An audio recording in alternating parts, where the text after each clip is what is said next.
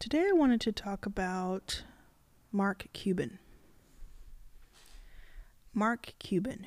I don't know anyone who doesn't know Mark Cuban, but it's okay if you don't. I'm going to tell you about him really quickly. If you don't know him or are not familiar, Mark Cuban is the billionaire owner of the Dallas Mavericks.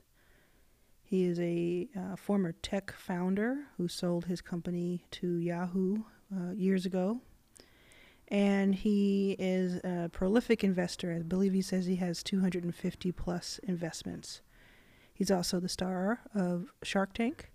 And indeed, Shark Tank's ratings were never higher than when he was on. So he kind of leads the charge there. And he's also become a friend of mine in a way, definitely. We went from acquaintances, to partners. So I guess business partner and new friend is how I would describe Mark Cuban. We're not having Thanksgiving dinners with each other, but I feel like I can at least be myself around him, and I can speak my truth, and I hope that he feels the same. I wanted to talk about Mark for a couple of reasons. One was because yesterday's episode, I talked about institutional investors, high net worth individuals. I talked about the types of people who invest and who I want to see do well by hopefully what will be me doing well. And I didn't mention Mark in that because it didn't come up, but I think it's important that he gets an entire episode about him, because I haven't done this before. Last year, I wrote about this, it was written about, and we spoke about this in Wear Your Voice, WEAR, wearyourvoice.com, which is a blog and journalist site. And we talked about made very clear that Mark had put in $1 million into a fund that I could invest out of as myself personally, autonomously, and where he was the sole LP, meaning that he was the only investor in the fund. And I had some small details that we had to adhere to, but other than that, I could invest in whatever I wanted. Details being no investments over $100,000 because it's a $1 million fund. And the point of it was to invest in underrepresented founders in the same way that I had been out of Backstage. In addition to that, I made the decision to co-manage this fund with my Backstage crew, our team, our investment team, because we make investments out of Backstage. And so this was an opportunity that I wanted to bring. Outside of that $1 million, I had raised about $6 million for Backstage. So that kind of gives you the context. I had raised about $6 million between 2015 and 2019. And we had deployed all of that. So I want to tell you about what that fund looks like, but I also want to tell you that this summer, Mark Cuban came back to me after I had deployed the first $1 million, because I deployed it over a year. And he said, it was really just, an email. He said, let's do some more. And I believe the email was actually called Ready to Do More ? And I said, sure, of course I am. I'd love to. And he put in a 5 more million. So 6 million total is now that total assets under management that I managed for him. And then another 6 million at Backstage, with all of that being co-managed by Backstage. Now, this would be just sort of the end of the story, I think, for anybody else. And I think it would be probably not talked about openly if it were anyone else. But there's so much here to unpack, and I won't make this an hour, I promise you, but there's so much here to unpack. One thing to note, as you've probably done the math, Mark's capital represents half of what I have under management. Half of what has taken me at least 5 years to accomplish, which we know because we just celebrated our 5th year anniversary at Backstage. And if you really think about when I started, it's almost a decade. So on my own, bit by bit, person by person, $6 million raise. Mark Cuban, $6 million. Now, you may say, well, he's a billionaire. So $6 million is, that's his tip. He gives people a tip. Hey, you can be a billionaire. We don't know what his bank account looks like.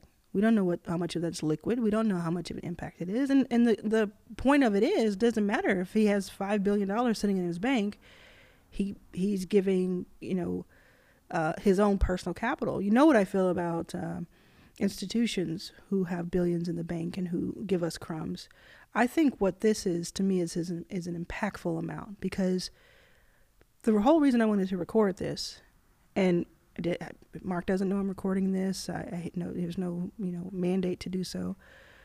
The whole reason I wanted to record this is because I was just thinking about people who put their money where their mouth is. People who step up to the plate, and instead of just talking about it, they're being about it. So we know that Mark is not only investing directly in underrepresented founders, he's not only employing people, he's not only, I'm not talking about the basketball players, I'm talking about the people at his company, and I'm talking about the hundreds and hundreds of people who work at his arena, being a big part of that, them having a job. He's not only doing that, but he's speaking out online. He's calling out people. He's losing fans. He's gaining fans. He's just being himself when it comes to it. Because I think deep down, and maybe he said this out loud, but I just think he knows, he has to know. Most of his team, his Mavericks team, black people, black men, they make the Mavericks. They make in the NBA. Remove all the black people from the NBA. What do you have? I don't think you have anything. I don't think you have much to speak of. So he knows where his bread is buttered, and on top of that, he's a good person. And I think, it's hard to believe because I don't think of him with an age attached to it, but he is 60 plus, so he's had a lot of time to be around and sort of become grounded in his beliefs. With a little flexibility that I see there, he still is grounded, and his beliefs tell him it's a good thing to be a good person. It's a good thing not to take certain people for granted or to think that you have some sort of superiority to someone else.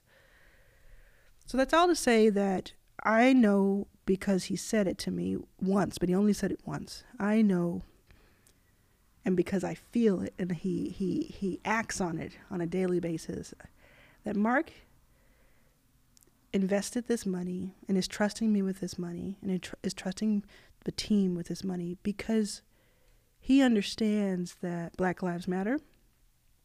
He understands that he is privileged, and he understands that the economic implications of not only standing me up and giving me a platform by which to increase my personal wealth and platform, but that ripple effect and that catalyst, that catalyzing effect. So a couple of things what I wanted to do is first praise him for that. Again, I'm not kissing any butt. He doesn't know I'm doing this. He may not ever hear this. I'm going to send it to him, but he may never hear it. I'm not doing this for him. I'm doing this for everyone who wonders how they can be an to someone. So what I want to do is talk a little bit about the fund and answer a couple questions that I've had over the past year for people who do know about the fund. Haven't made a big deal about it outwardly, but it's part of our day to day. So one thing to note is a $6 million fund. There's only one LP. Mark wants to be the only LP in this fund. He doesn't normally invest in funds. He has in the past, but he doesn't really like it. The reason he doesn't like it, I've asked him, is he loves the game. He loves directly investing. In fact, when I met him for the first time, which was at Twitter House at South by Southwest in Austin in March of 2019, we were backstage. We were supposed to speak on stage. We went on to speak on stage and interview each other for Twitter House because we both tweet so much. And as I was meeting him moments before we went on stage, I think he was getting makeup, or he was getting like padded or something, just, blotted on a chair. And I asked him, and maybe he wasn't, maybe I'm imagining that. Maybe he wasn't. He might have just been sitting by himself. But I just had this vision of him sitting in like a director's chair, and I'm standing. And I said, hey, do you ever get tired of like the inundation of companies and pitches? Because Shark Tank, it just takes it to a different level. I can't imagine. I get pitched every day of my life, every second of my life, but I can't imagine how much he gets pitched and how he can sort of measure who is there for what reason. And without hesitation, with nobody else around, there was no crowd to appease.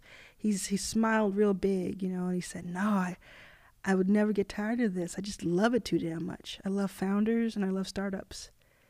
And that's kind of the vibe that I've just held on to this whole time.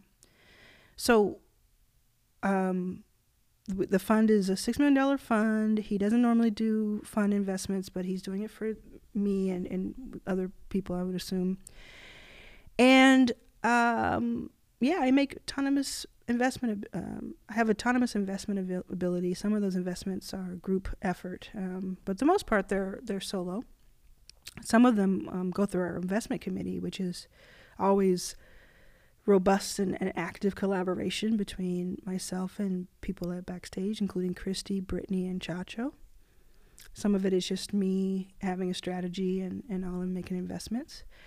Let's see how many I've made. I wouldn't know the exact number, but I've made probably 20 investments out of that, mostly $100,000. And we'll continue to do that. Let me talk to you about a couple things that I think is special about this. And again, it's not just to have you can get it both ways. You can listen to it just practically and just understand the logistics of this type of fund, or you could also hear the sentiment that I'm trying to get across. And the sentiment part of it is, normally with a fund, with a venture fund or with an angel fund or family office fund, any of that, you would have, in this case, a 2 and 20 model, which means 2% management fee of what you have under management, in this case $6 million, per year as like your expenses. At the 20 is the carry, or carried interest is what it's short for, which means that's the profit on the profit.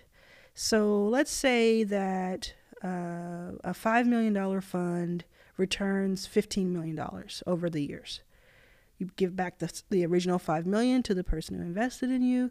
You take the remaining $10 million and you take your 20% off of that in a 2 and 20 model. You give them 80%, you take 20%. That's usually how it works. And that's what every fund that you know about is doing. There may be 1.5 and 15. It may be 2 and 25. It may be 1 and 30. There's different combinations, but the majority, I would say 70% or so, are 2 and 20. From your Andreessens down to your $1 million seed funds that are just getting off the ground. Well, Mark said to me that he wanted to do something that was more so. So what we do is, I don't get the management fee yearly. I don't, make any money off of it. Just pays for expenses. But I have a higher carry than normal. I have a higher carried interest or profit than normal. And let me just say, let me make a fine point about this. That is not normal, quote unquote. It is a very rare occurrence. It is a beautiful way to incentivize us both, of course. But it is basically his way of being the most manager, meaning me, friendly partner he can be. He has no mandate to do this. He could easily have made it the regular 20% or even less. But from day one, he said, I want you to have more of the riches that you go out and procure for us. You know, he didn't say it like that, but that was the Arlen spin. And that was my first clue. That was my second clue. The first clue was him saying, I want to give you $1 million to invest because that's what I want to do. My second clue was the carry, the negotiation behind the scenes with no cameras and no hoopla, that for 1.5 years we have not spoken about publicly. That to me is really, really something. Second piece was, he said, you have autonomous investing ability here. I can make investments all day long. You go out and I want you to bring me back the best. And that there's a dignity to that and to the carry, and to the way he negotiated. Let's talk about that for a second. So Mark Cuban is formidable. He's tall. He's an athlete, so he's kind of a big guy. He's rich. He's famous. I've never been on the other end of him yelling at me, but I've seen him yell at people on Mavericks tapes, referees. So I know he could probably intimidate in that way. Mark Cuban could negotiate anything he wants in the situation that we're in because he has all of the leverage. This is something, if you take nothing else away from what I'm saying, take this. And I know some of you will really relate to what I'm about to say. Mark argues with me respectfully. He doesn't cut me off at the knees and just to win, which he could so easily tie my hands to do. I'll give an example. There were 2 different threads going. I'm not going to say what they were because that's our business, but there were 2 different threads going a few months ago where I had misunderstood some dynamic, some piece of the puzzle of the fund, and it was going to affect, me having to. It was going to make me a little uncomfortable financially. It was going to affect something because I just didn't understand it when we signed, and I thought, oh, okay, so I was going to have to kind of move some stuff around, and it was going to pay off later than I thought. So that was happening. This other thread, the same day, same week, was happening where I was showing him a deal because although I have autonomous investing ability, we do talk about deals all the time. I may be showing him 20-30% of what goes into the fund. I may also then show him many others that don't make it to the fund, or I may bring something to him that he might want to invest in himself. That's part of it too, that he might want to do directly. So I had sent him something. I don't even know what company it was. I sent him this company. And in true Cuban form, he was very short.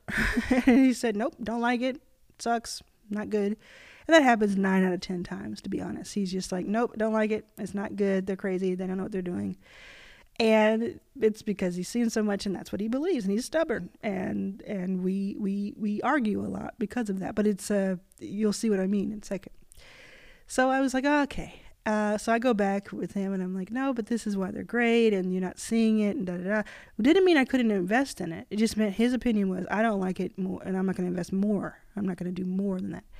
So I was like, you're wrong. And he was like, you're wrong. And da-da-da-da. So we go back. So then I knew for sure, because I had seen this happen in so many other places with other people with big egos.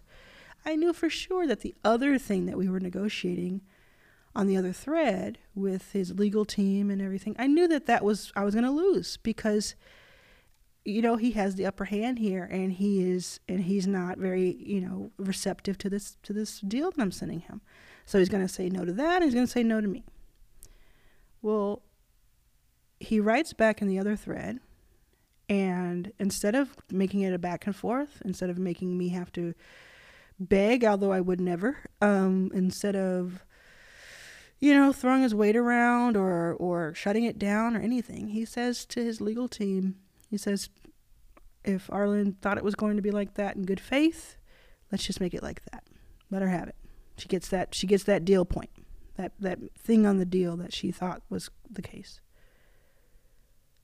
And I was just like, I mean, it wasn't, make or break. It wasn't going to be anything huge, but it was just such a dignified, how do I put it? It was such a mano a mano, forgive the pun, I guess, but it was just so human and so decent of him in a world full of indecency, especially given his power and given his position.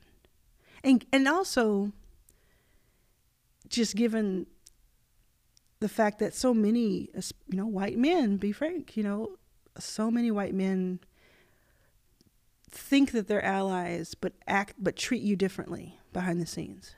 And I've seen it. So that was like the third thing that made me think, wow, you fight fair. You've given me all the tools I need to fight across the arena with you, rather than, lowering my stilts. It was just so it was so wonderful. And I don't, if he is listening, which again, I don't think he will, because this is longer than I would think he would listen to. But if he is, it was just so surprising to me. He probably doesn't even remember what it was, but it was so surprising in a good way.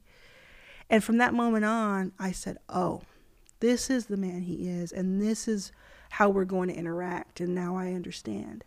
So don't get me wrong. I still send him things, and 9 out of 10 times he says, nope, hate it, don't like it, it's not good, bye. But he's never rude. He's never, never out of turn. He knows, I know Mark knows that I'm outspoken, I'm going to stand up for myself, and I have. But, here's the thing, in case anybody's listening to this and you're like, well, he's invested $6 million, half of your assets under management. Of course you're going to say he's great. Why wouldn't you? Can I tell you something? If Mark took away his money today, I'd be okay with it.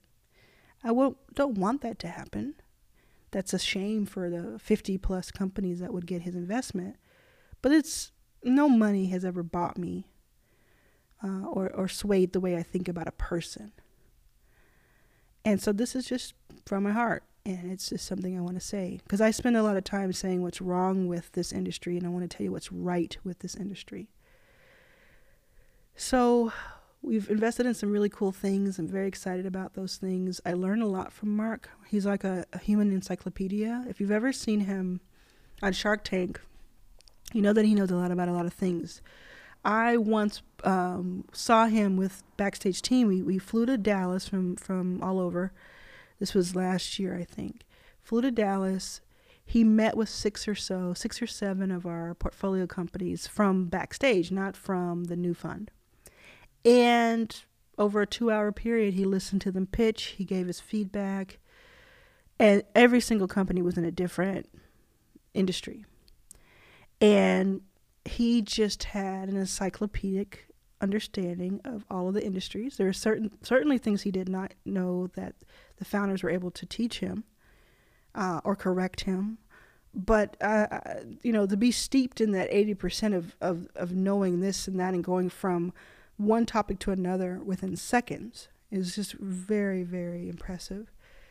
And so that's another thing to know about him behind the scenes. If you ever imagine that maybe some of the Shark Tank stuff was scripted, or that you weren't quite sure about his acumen, I've seen it in person, and we have other witnesses of, like, he's just really sharp, and it's kind of fascinating.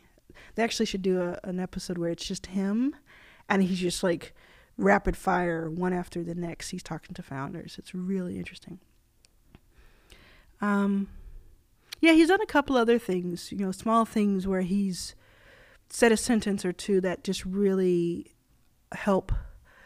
Like one time he said something to me recently that was like something to the effect of, you're kind of leading this, and I'll take your lead here. And I thought that was really great. So yeah, here are the takeaways. Mark Cuban is, in my view, a good guy. Mark, keep it that way. So many times I've lost some friends because people that act a fool. But I think at this point you figured out who you are. He's putting his money where his mouth is. He's putting his mouth where his heart is, and he's speaking up for people. So these are things that you can do as an ally. These are things that you look for in an ally. This is things you can do as someone else's ally, even if you're underrepresented. He is very invested in my future personally, and me doing well, and is a positive force, I think. We've gone on to make some pretty big, deals in other ways that outside of Mark's deal and with other people. But just like anything, the people who were there first before it was cool are the ones that I'm going to think about the most and really respect and really appreciate and value. Yeah, I know some of you have listened to this whole thing because some of you do, and I appreciate you. Let's do a code. I'm not on Twitter very much because I deleted my Twitter account.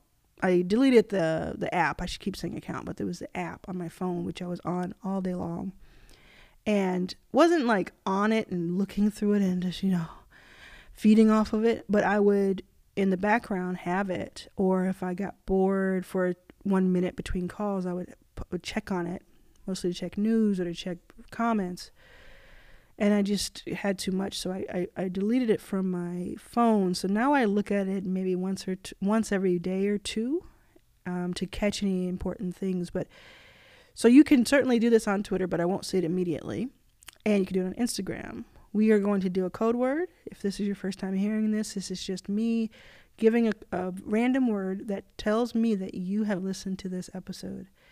And I just look around the room wherever I am when I record, and I pick a word, and I'm going to pick runner, RUNNER. The reason I'm choosing runner is because I'm staring at Kite Runner, the book, by Khaled Hosseini. Not really sure how to pronounce it, but I tried. I read this book a decade ago.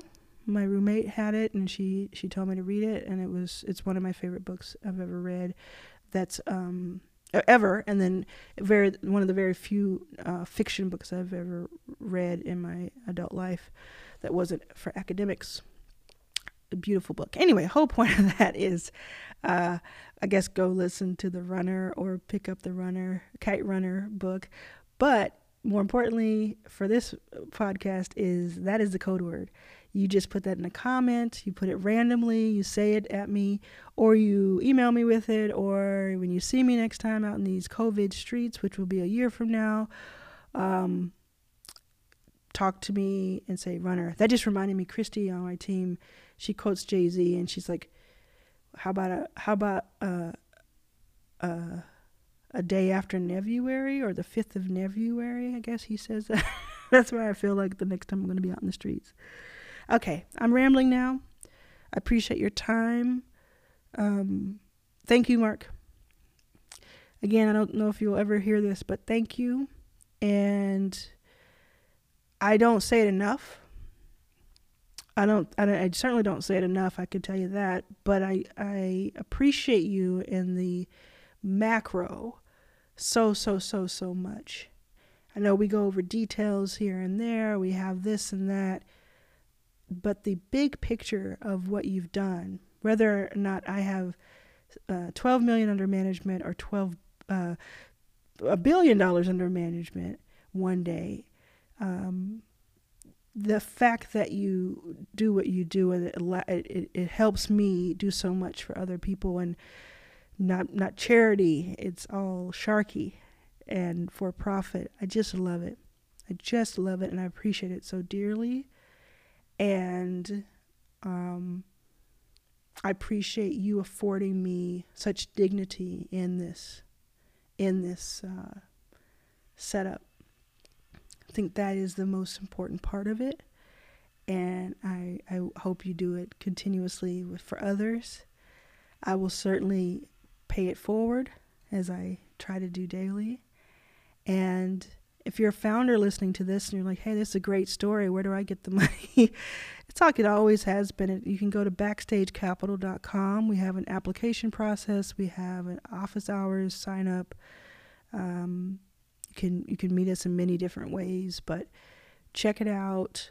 I'm so grateful. We have about 1,000 companies in our queue right now, so give us a little time, especially as we go through the election and the holidays.